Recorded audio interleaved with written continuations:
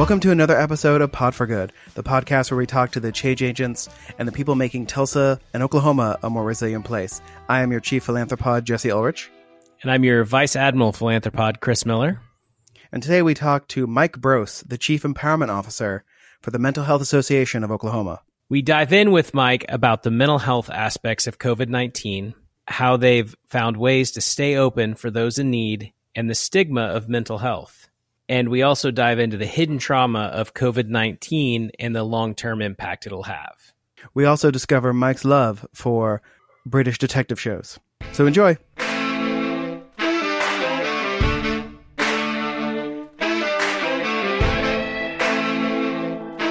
We are very excited to have Mike Brose, the Chief Empowerment Officer of the Mental Health Association of Oklahoma, on the podcast today. Hello, Mike. Hello, Jesse. It's Chris. It's great to be on. It's great to have you. So, first question, really, that I ask people during the weirds: How are you personally doing? Well, that's a great question, Jesse, because I'm getting, of course, lots and lots of mental health type related questions as we're all trying to deal with the fallout from COVID-19 and its incredible impact on our lives and our culture in ways we never could have dreamed or imagined a little over a month ago now. But the one thing that I'm really trying to communicate to myself and anybody else that'll listen to me is that first and foremost, we've got to really take care of ourselves. And, mental health professionals, we're great at sort of saying, oh yeah, self-care, it's a big deal. Let's all be sure we do that. Okay, check that box. No, this is, it's for real. This is very, very important. The big emphasis is on physical health and safety related to trying to allow ourselves to become infected with COVID-19 if possible, or if we do, how do we care for ourselves inside of that, and then in the aftermath of having it, all those things. But the mental health aspect of it is absolutely just right intertwined with all that, either as the fear of getting it or trying to prevent it and all the things that come with that. Or if we get it and we're living through it, heard accounts of people talking about how unbelievably sick they get and obviously people dying from it. And then the aftermath of, where does that leave you if you have it? So all those sort of things, mental health, it starts with self-care. And if I take good care of myself right now, physically and emotionally, it just so happens I'm also helping to protect my loved ones, myself, and the people that in my business as a social worker, the people I'm trying to serve. And Mike, it seems like that the fear of the unknown related to this is almost worse than the fear of the known. We know some of the symptoms, we know some of the effects, but it feels like every few days we either find out about new symptoms, like the latest one being the potential connection to strokes in people in their 30s and 40s. What are your thoughts around that, the sort of unknown, unprecedented nature of this? Yeah, I think there's kind of still a narrative out there that says for guys at your age, now I'm 65, I'm kind of on the other end of that age spectrum. I'm looking at the numbers of the mortality rate among the age group 60 and up. And then it seems like it gets lowered down like 5 years about every 2 weeks. And now, and then there was kind of this narrative, oh, well, I'm young and I don't need to really worry about that. We saw that on spring break, that narrative really at its apex. And now the novel coronavirus, as people will sometimes refer to it as, now we're getting to see is that it doesn't really matter what age to be able, if you get this virus and you get sick with it, you are at varying levels of risk depending on kind of which way, shape and form it goes and which way it takes. And, we just know so little about it. I mean, I think we're, probably years away from enough real hard science to be able to really say more about it definitively. And who knows, by then maybe it is morphed into like the flu, the seasonal flu does. It changes a little bit every year. I think there isn't an age group that, and now this with blood clotting and that business with the blood clots, the strokes, and affecting organs in ways that they're only now beginning to try to fully understand. This is something not to be fooled around with, and in the cultural context that now the economic pressures are to quote unquote open back up. And if you look historically at pandemics, read enough on the Spanish flu in 1918, apparently they had a huge resurgence in the fall and winter that next year. And I think there's a real worry and concern about that. If we open up too quickly, are we going to potentially have that? And then we have to shut back down. Mm-hmm. This is a very complex catch-22 on so many levels. And again, I think all of that adds up to creating a lot of emotional and mental stress that's associated with this worldwide pandemic. Well, I know. I mean, we're all becoming experts at the 1918 pandemic during this. Yeah. And I had done a little research on it beforehand due to my prior job as a Holocaust educator. But what I did not know until this current pandemic is that the flu we live with now is the same flu.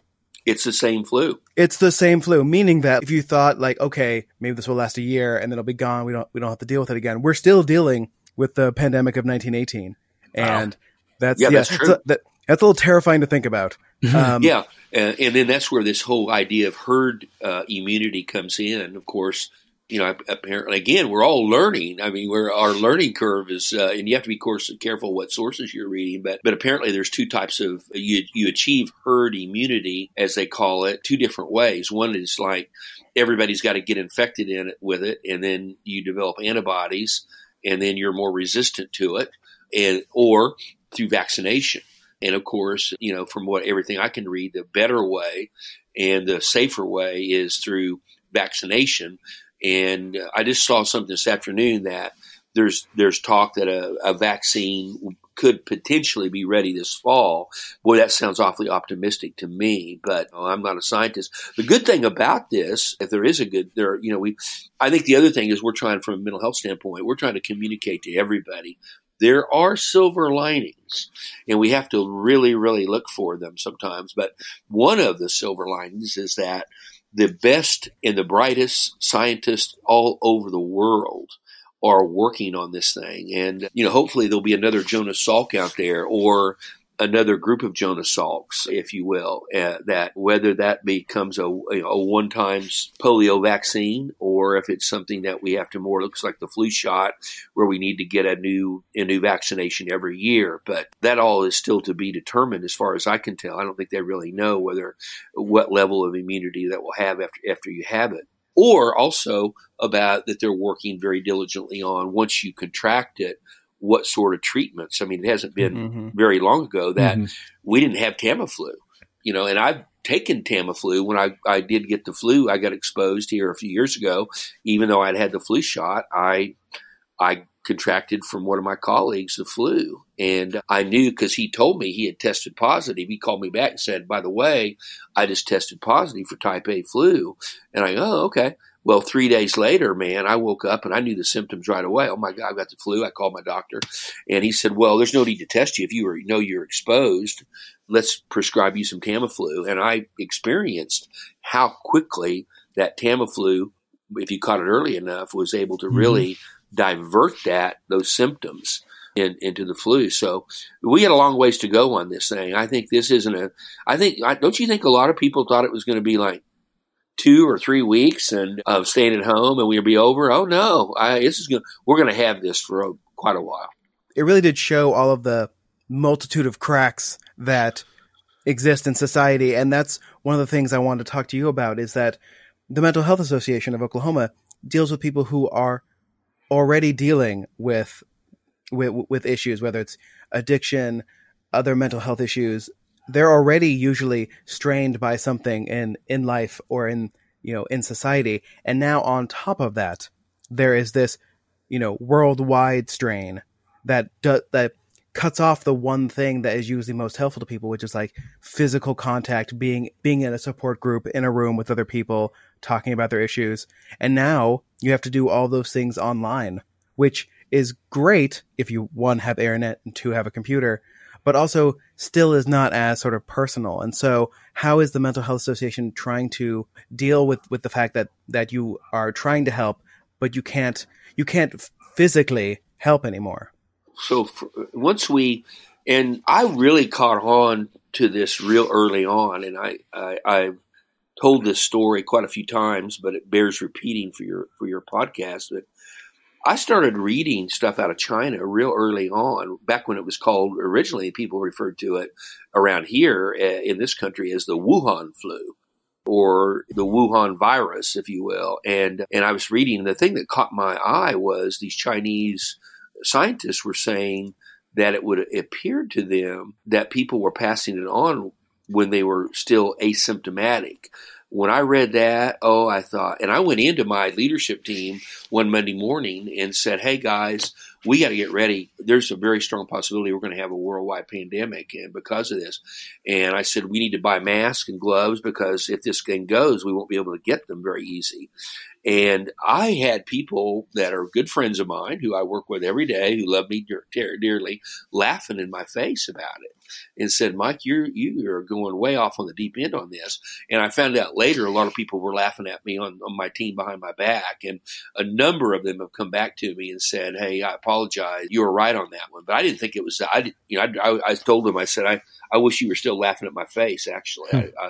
I wish there's no satisfaction here on I told you so.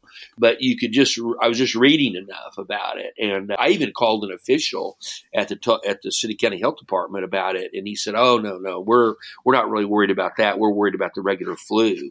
And I'm like, okay, well, my comfort off of that call lasted about 4 days. And then I was still reading stuff, and I was back on it and stuff. So, but I think though we jumped on it really early, and we pulled back. And I always say in military strategy, retreat is a legitimate military tactic. And we had to retreat to our first and foremost concern was, how do we keep our staff safe? And in this case, it's not just keep the staff safe. We forget that we can infect the people we're trying to serve unknowingly. And so it works. This thing infects in 360 degrees around us. And we have to always keep that in mind. Of course, I think one of the more brilliant things our Surgeon General said, act like you got it already. And that's how you behave. That should guide your behavior. That's not easy to do, but it really is a profound statement, actually, I think, and in terms of how we should behave to slow the spread. But we retreated, and we pulled our homeless outreach teams back. We closed down our support groups. We closed our drop-in centers in Oklahoma City and Tulsa, and we put everybody at home working virtually. Then from that standpoint, in that retreat position, we then began to really say, okay, let's challenge all of our teams to really, they're the closest to the action. They're on the front lines. Let's challenge them to come up with what I call new business models.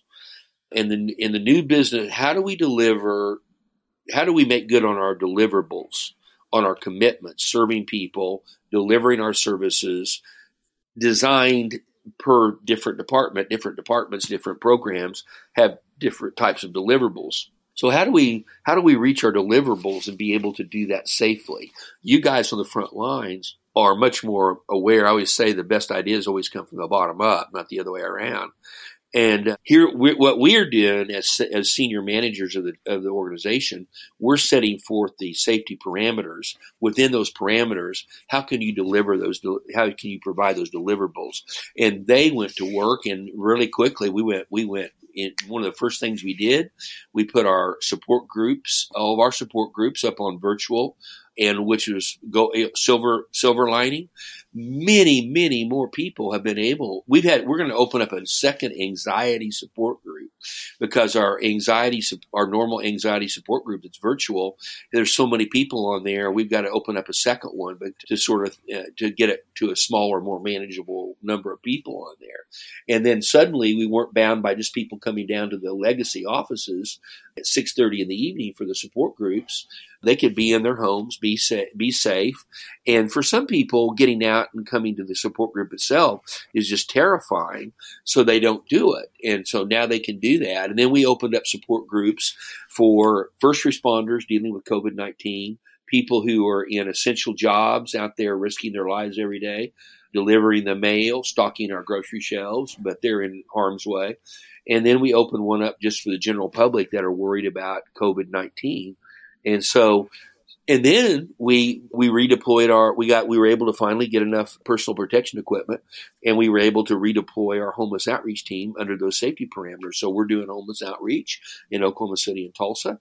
We're doing just about everything we were doing before, with the one exception of the drop-in centers. And we've still got those temporarily closed, but we're also working right now on how can we reopen those and do it safely, and what will that look like. So it's had a huge impact, but the whole thing about reopening, my first response to reopening is we've never closed.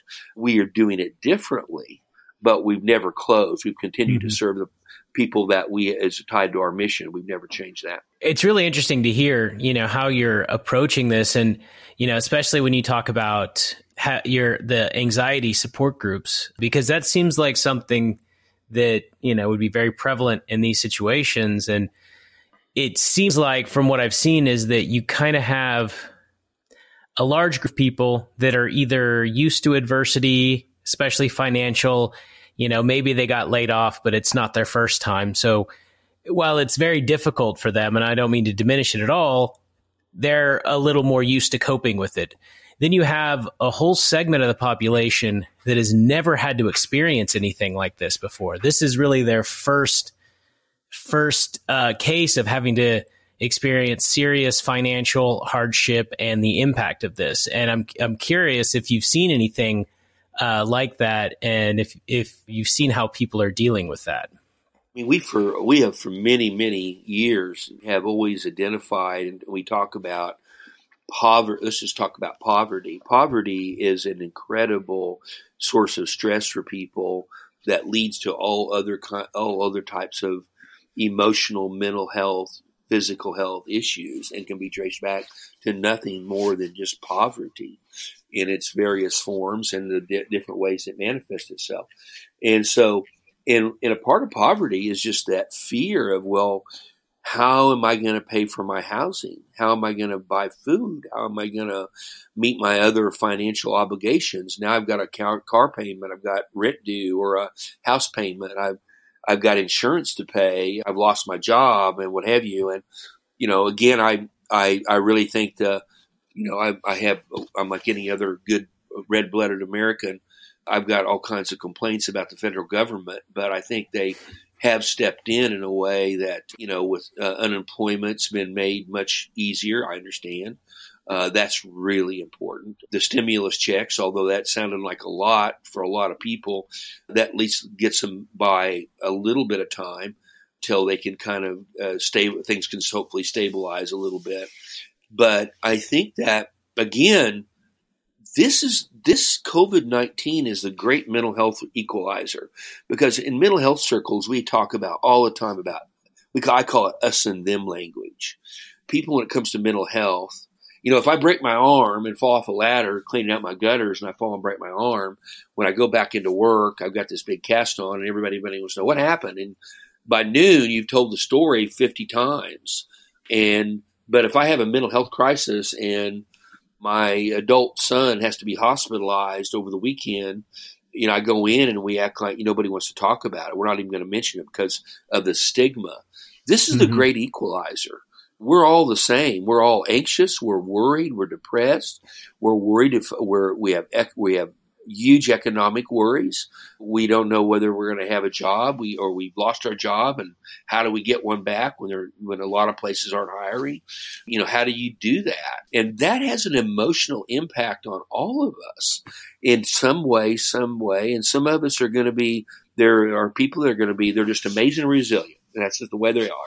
But for the majority of the people, we're going to be dealing with anxiety, and I submitted a breakout to our Zero Symposium. I don't know whether it'll be chosen or not, but it's called COVID-19: The Hidden Trauma, and I think we're all being traumatized right now by this. And we know, what do we know about trauma? We know that trauma has a long, long shelf life, and it will manifest itself down the road in ways that we don't even connect the dots. So I think we're going to be dealing with, there's going to be divorces. There's going to be, we strongly suspect that there's an increase in child abuse. We are very concerned about increases in domestic violence. And I think we are being traumatized.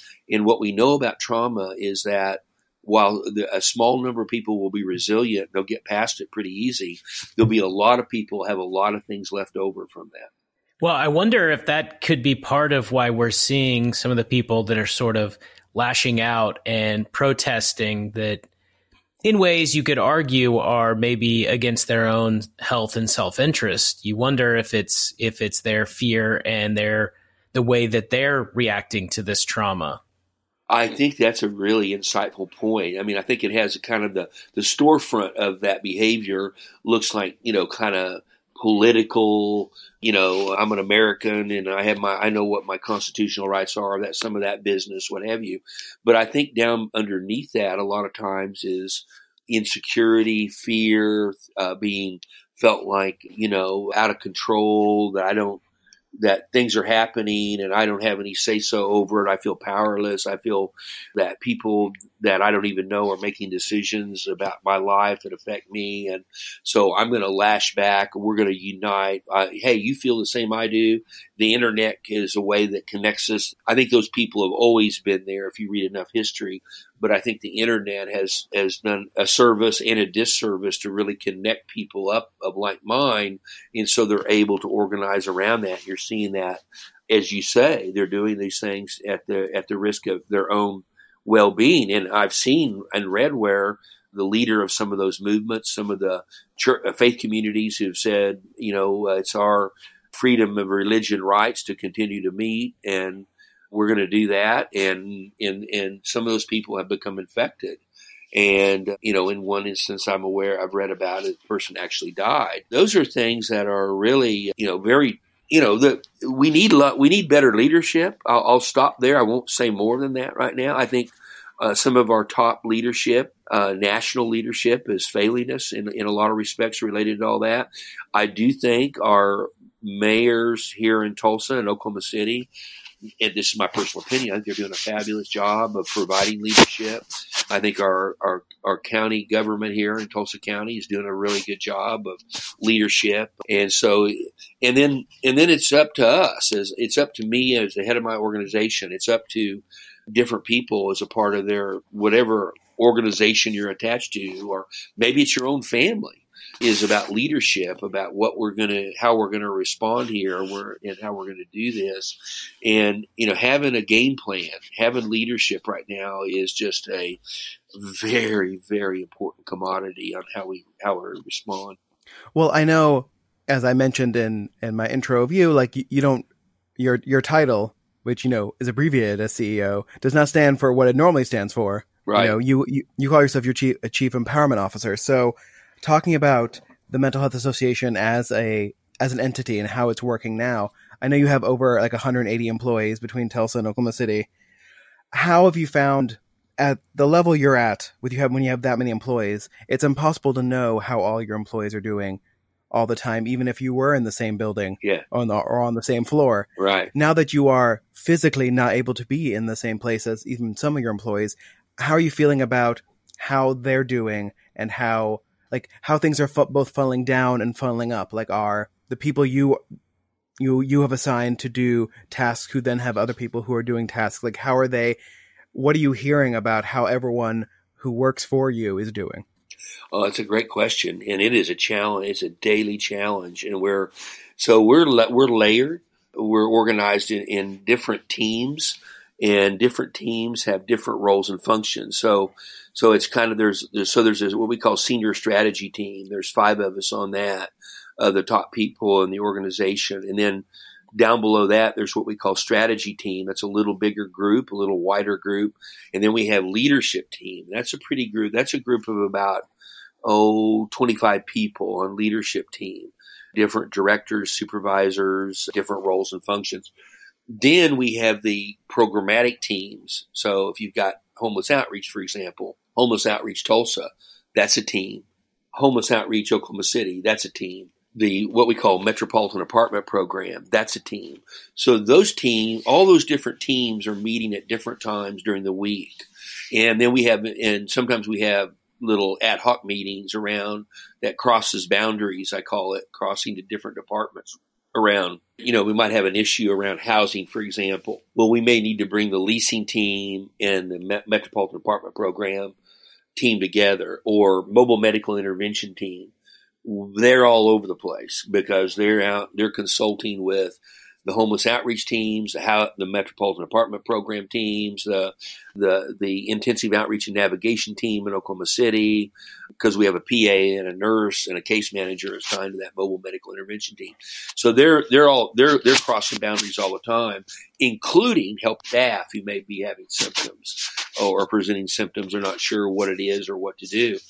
But the other thing is, one of our big meetings that we have every month on the first Friday of the month, which, by the way, that's this Friday, we have what we call all staff meeting, where all the staff come together, and we have the two cities, Oklahoma City and Tulsa, where we have operations going on in both the metro areas. They're on screen, we're on screen. That's how we do it every Friday, first Friday of the month. Well, we've gone to 2 times a month now, and we're doing it virtual.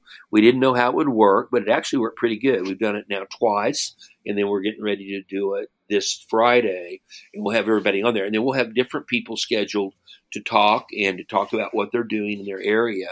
So it was a way, and it's recorded, so if a staff member can't listen to it then, they can go back and listen to it later. So that gives you an idea. We're being very strategic and very, very cognizant about, even though we're working virtually, people feel isolated, and you've got to find ways to bring them into the process. Not just like doing it because we ought to do it and it's important to do it but no, actually taking advantage of what they know, and they know their job better than I do, and that's where the Chief Empowerment Officer title comes from. As you were explaining it, it sort of came out that because, one, you're located in 2 different cities and you have teams that are sometimes always out of the office, that you as an organization might have been better prepared for this than others who are just used to people being in offices and then having meetings. And if you had a question, you can go to someone's office and ask them. You all were prepared for the fact that maybe we're all going to be in different places. So let's have that ability already here. Right. Which is great. Yeah. And with that, one of the things has always been true of my management style, no matter how small we were, or when I started 27 years ago, we had 5 employees. Now, as you said, we have about 185, and we're scattered across the state. But I have had a long-standing philosophy is that any employee in the organization has access to me. On that all-staff meeting I talked about earlier, I reminded them both times we've done it. I'll probably do it again Friday. Here, if you need to talk, you want to talk to me about something, here's my cell phone number. Feel free to text or call me. And, to be I'm sure people out there listening going, oh my gosh, what are you doing? But it's interesting. It doesn't really happen that often that they do that, but they can. I mean that by saying it. I mean every word of it. But how little it happens. And a lot of times if they do contact me about something, one of the first things I'll ask them, have you talked to if they have something that they have a problem they're dealing with, it's workforce related, I'll ask them, have you talked to your immediate supervisor about this? And if they say no, I say, well, why don't you start there? And then if you can't get it resolved, call me back. But usually they know how I work, and so I don't get too many of those calls, but they can. And occasionally they do, and I like to hear from them. Sometimes I call them. I look for opportunities to have to talk to and I like it that my managers all know that. That is built into our culture. That is baked in. And I think that most organizations, there's layers, and you can't just call up the CEO. as long as I'm here, that's the way it will always be, and it keeps everybody on their toes. And there's a method to the madness, and I have to always treat it with great respect and really carefully on how I treat that. But I like it. That's how I've always managed, and I have not had one experience that would suggest that maybe I ought to change that. And everybody's got access to Mike Bros. Well, no, I mean, I think that's great, because if your managers know that any employee under them can reach you directly, that it's one of those things where if everyone feels watched, they all behave better. So that's true. It's called virtual transparency. It's interesting. Absolutely right. If transparency is the coin of the realm, in my opinion, and the more transparency we have, the more we're all, including me, we're all held accountable. And that makes us all better. When we're held accountable, we're transparent. We're gonna more likely to deal with things on the up and up. We're not going to keep secrets. So I agree with that 100%. Well, and a lot of, because states are starting to do their phased opening back up approach, including Oklahoma, a lot of organizations are starting to look at what that means for them. A lot of corporations that maybe have had their people like you working from home or using safety measures and stuff like that, and what that looks like coming back. And I'm curious what your approach has been so far as how to assess the who and the when as far as coming back to the office. And also, how do you stay, as a leader, how do you stay sensitive to people who, even if there's an opportunity to come back to the office, maybe aren't ready, whether it's anxiety or whatever reason, maybe they don't feel ready? Great question. So here's how we're doing that. So, I always say it's not that hard to walk and chew gum at the same time.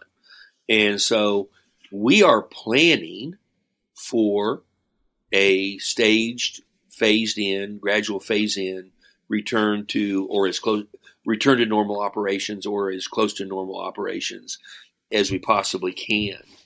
As we're doing that and laying those plans, and those plans are complex. They're, like I say, they're tied to every department. Every team is being challenged right now to plan for what does it look like for you in your area. You know your job better than I do. You tell us, you propose to us, here's how we would see a safe phased, quote unquote, return more to as close to possible of normal operations, pre-COVID-19 operations, I think is a better way to put it. And as we do that, we have carefully, as a senior management team, we have carefully analyzed our current work performance. And we actually think using Zoom, Hangouts, other platforms, including the ones pre-COVID-19, phone calls, a novel idea, texting, okay, but Zoom, what have you, we are at near or full capacity. Is that the way we want to work, isolated like this from each other? No. But we feel like our decision, and then what we're doing, we're watching very carefully what's the public health information. And what I don't want to be, and we don't want to be, is politically pressured into something that we don't think is safe, not, ignoring the data. We're trying to watch the data. People love to talk about data-informed decisions. And what I find a lot of times is those data-informed decisions are used only when it's politically expedient to do so. But if it's not, forget it. Let's just do what we think is most politically expedient. We're not doing that. We're looking at the numbers while we plan for when we're ready to do that. But right now, we're probably in the minority. Right now, we've done a thorough analysis. Now, again, we've got people I call it in harm's way. We've got our 24/7 properties. We've got people we got staff that are on the front lines interacting with people every day. Our homeless outreach teams are out there doing that, or all over the place. Our property maintenance in our apartments are out there every day, interfacing with people in harm's way every day. We're taking all the safety measures we can. But for a lot of us, we found that we can work at home safely. And so we've made a decision. We look for no change in our current operational status. before May 30th, and then leading up to May 30th, we'll reevaluate that. So we're probably in the minority on that, because I think most people are looking to start moving back in pretty quickly after May 1. And we just don't think that that's in our interest to do that, because we'd like to see what happens first.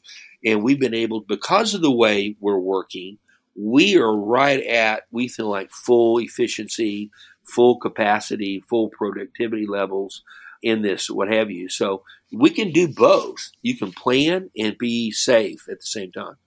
I want to thank you for, taking the time out of your very busy schedule, helping people with actual problems to come talk to us. The last thing we normally do on this podcast, if we were recording, say, together in my studio, hopefully one day we can do that again.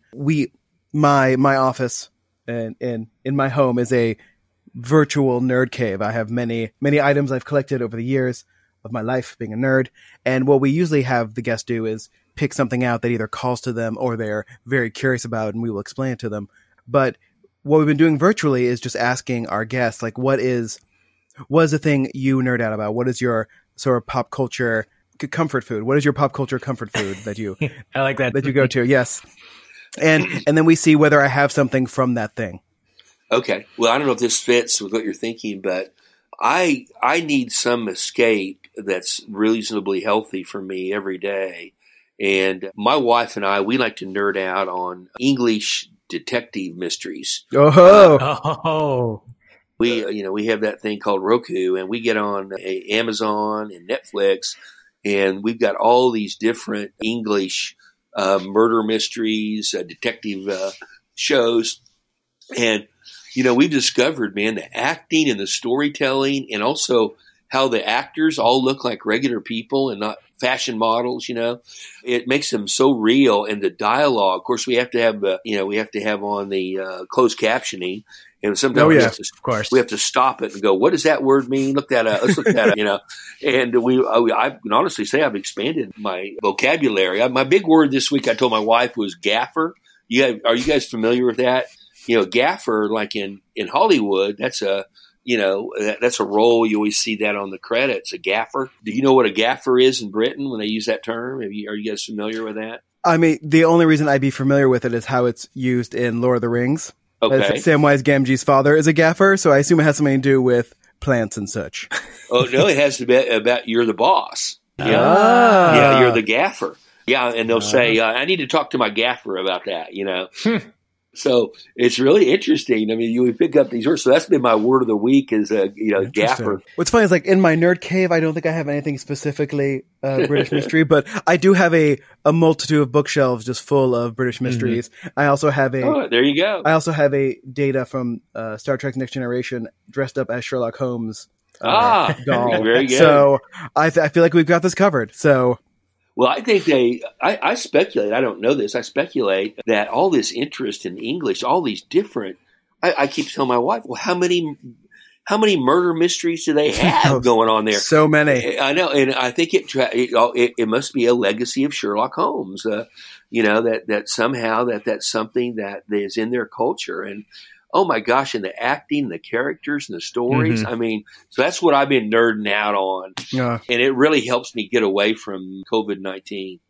Well, I imagine, like, it would take an entire lifetime to watch all of the British mysteries that are on Netflix and Hulu and Acorn TV and BBC and all the places where they are. So, well, I'm trying.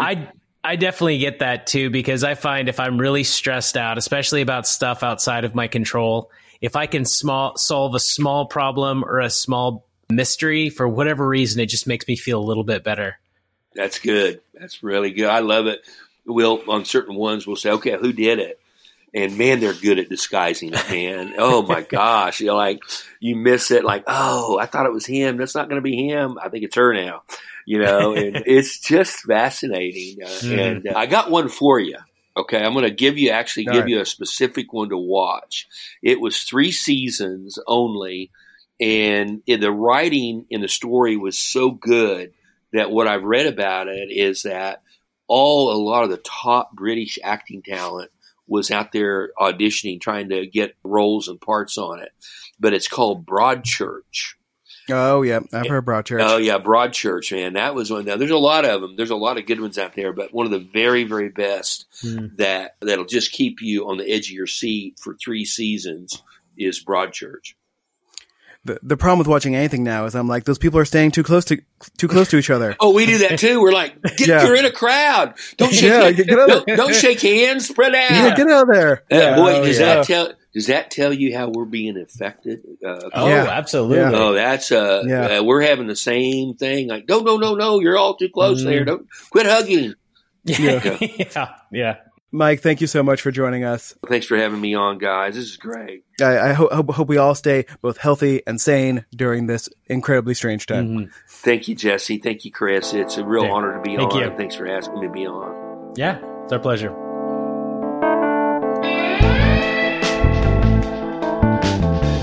Hope you all enjoyed the episode of Pod for Good.